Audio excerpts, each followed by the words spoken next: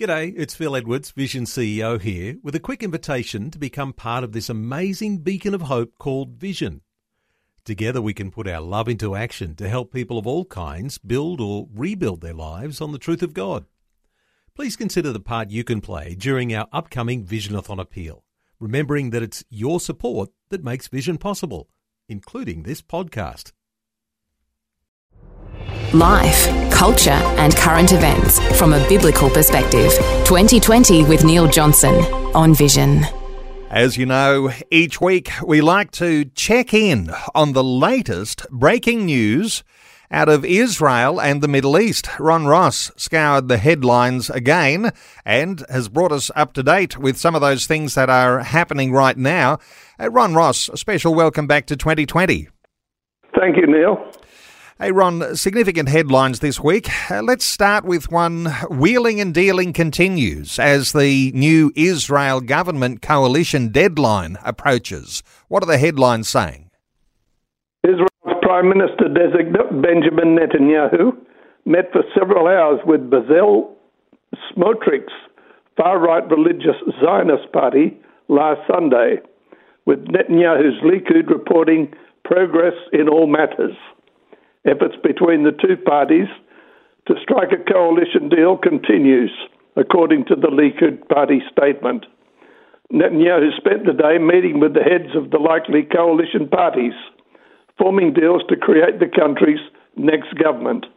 Netanyahu received the presidential nod to form a government 2 weeks ago, yet political disagreements between the parties have delayed the likely incoming right-wing government from being sworn in. The recent agreements bring Israel one step closer to preventing another round of elections after Israelis went to their fifth election in 4 years on November 1st. Lots happening, and we'll continue to monitor that. Hey, Ron, interesting one here as a headline. Israel and the US are holding air drills simulating an airstrike on the Iran nuclear program. What's this one saying? Yeah, this drill actually started yesterday and continues tomorrow over the Mediterranean Sea and over Israel. It will include long-range flights, such as those that Israeli pilots might need to make in order to reach the Islamic Republic of Iran. The exercise will include refuelers as well as fighter jets from both forces. Washington and Israel have signed an agreement that would see the US come to assist Israel with missile defense in times of war, and the two militaries have held numerous joint air defense exercises in recent years.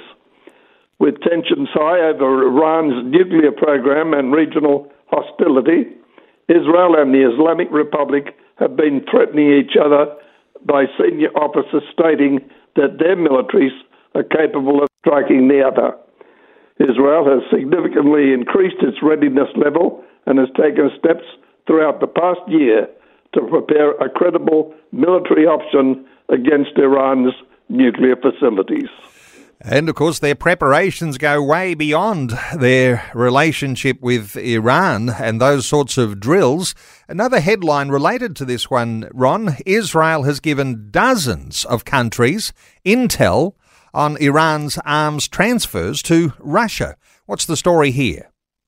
Yeah, Israel has provided intelligence to dozens of Western countries and NATO about Iran's weapon transfers to Moscow in support of the war on Ukraine, and it's been lobbying allies to put pressure on Tehran, according to a new report. Jerusalem began supplying intelligence to allies on the arms sales in late October via its embassies in world capitals. Axios reported this, citing unnamed officials and Israeli Foreign Ministry cables, in a move that represents a change in Israeli behavior and around Iran's role in the war in Ukraine. According to the report, Israel's intel sharing with allies on this matter did not include active lobbying until last month, as the Israelis have walked a fine line to avoid tensions with Russia. Ron, a headline that seems to affect petrol prices all around the world. The Saudi energy minister is threatening more oil cuts. How does this one look? Yeah, I think we might feel the effect of this.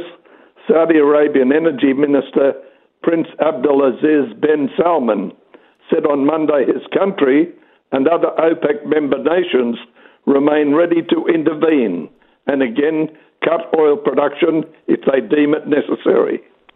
The Saudi government has faced heavy criticism from the administration of President Joe Biden for supporting OPEC oil cuts, particularly the dramatic 2 million barrel a day cut announced in early October, which raised gasoline prices immediately. This is going to affect us, I think, and it's very interesting to see the lobbying taking place, and I think it might have something to do with Saudi Arabia not being happy with some decisions being made by the US. It does seem to affect the whole world, doesn't it? Hey, Ron, there's some serious headlines too to report on. One that is around the thought of civil war, and that we may be on the brink of civil war between Jews and Arabs. The warning coming from the Israeli mayor. What's he saying? The state of Israel is on the brink of civil war between Jews and Arabs, said the Acre mayor, Shimon Lonkri, during an emergency conference at the Forum for Security, Governance and Settlement held last weekend. A moment before we fall into a civil war, and I say this really after I was witness to all the events of last May, which was the Operation Guardian of the Walls. The endpoint of the events of May will be the opening mark for the future and the coming events, Lankry said. Whoever hasn't understood it yet, we're on the brink of civil war in the state of Israel, and not Haredim against secular Jews, but rather Arabs against Jews in this next civil war, and this will happen to us soon. Lankry called for governance to be restored in the Negev and Galilee, stating we need to do things that we haven't done before. We abandoned this area before, but it's in our hands. The Beersheba mayor, Rivik Danovich, also spoke Sunday, warning that just like rocket fire from the Gaza Strip, civilian terror will spread to the rest of the country. It has no boundaries, and no one is waking up. We'll be monitoring that too, no doubt, and those sorts of headlines can appear quickly when disputes and conflict breaks out. Hey, Ron, let's talk maybe something a little lighter, although there's a certain dimension to this is not light at all. Israelis are reporting negative reactions at the Qatar World Cup. What's this one about? It's amazing, these stories that are in the World Cup at the moment. The friction is quite frightening. Multiple Israelis have claimed to have been met by an atmosphere of hostility and hatred at the World Cup in Qatar, with fans refusing to speak to Israeli journalists, waving Palestinian flags in the background of their videos and yelling at them. Moab Vadi, Khan Foreign Affairs reporter, was yelled at by a Saudi fan who told him, "You are not welcome here. This is Qatar. This is our country. This is Palestine, not Israel." Other videos from Qatar show people immediately walking away when they find out the person interviewing them is an Israeli. In one particular video, N12's Ohad Himo begins to interview a group of Lebanese men who then walk away when Himo tells them he's Israeli. One of them then turns his back and asks Himo, "What's he doing here?" And then he tells him that Israel doesn't really exist.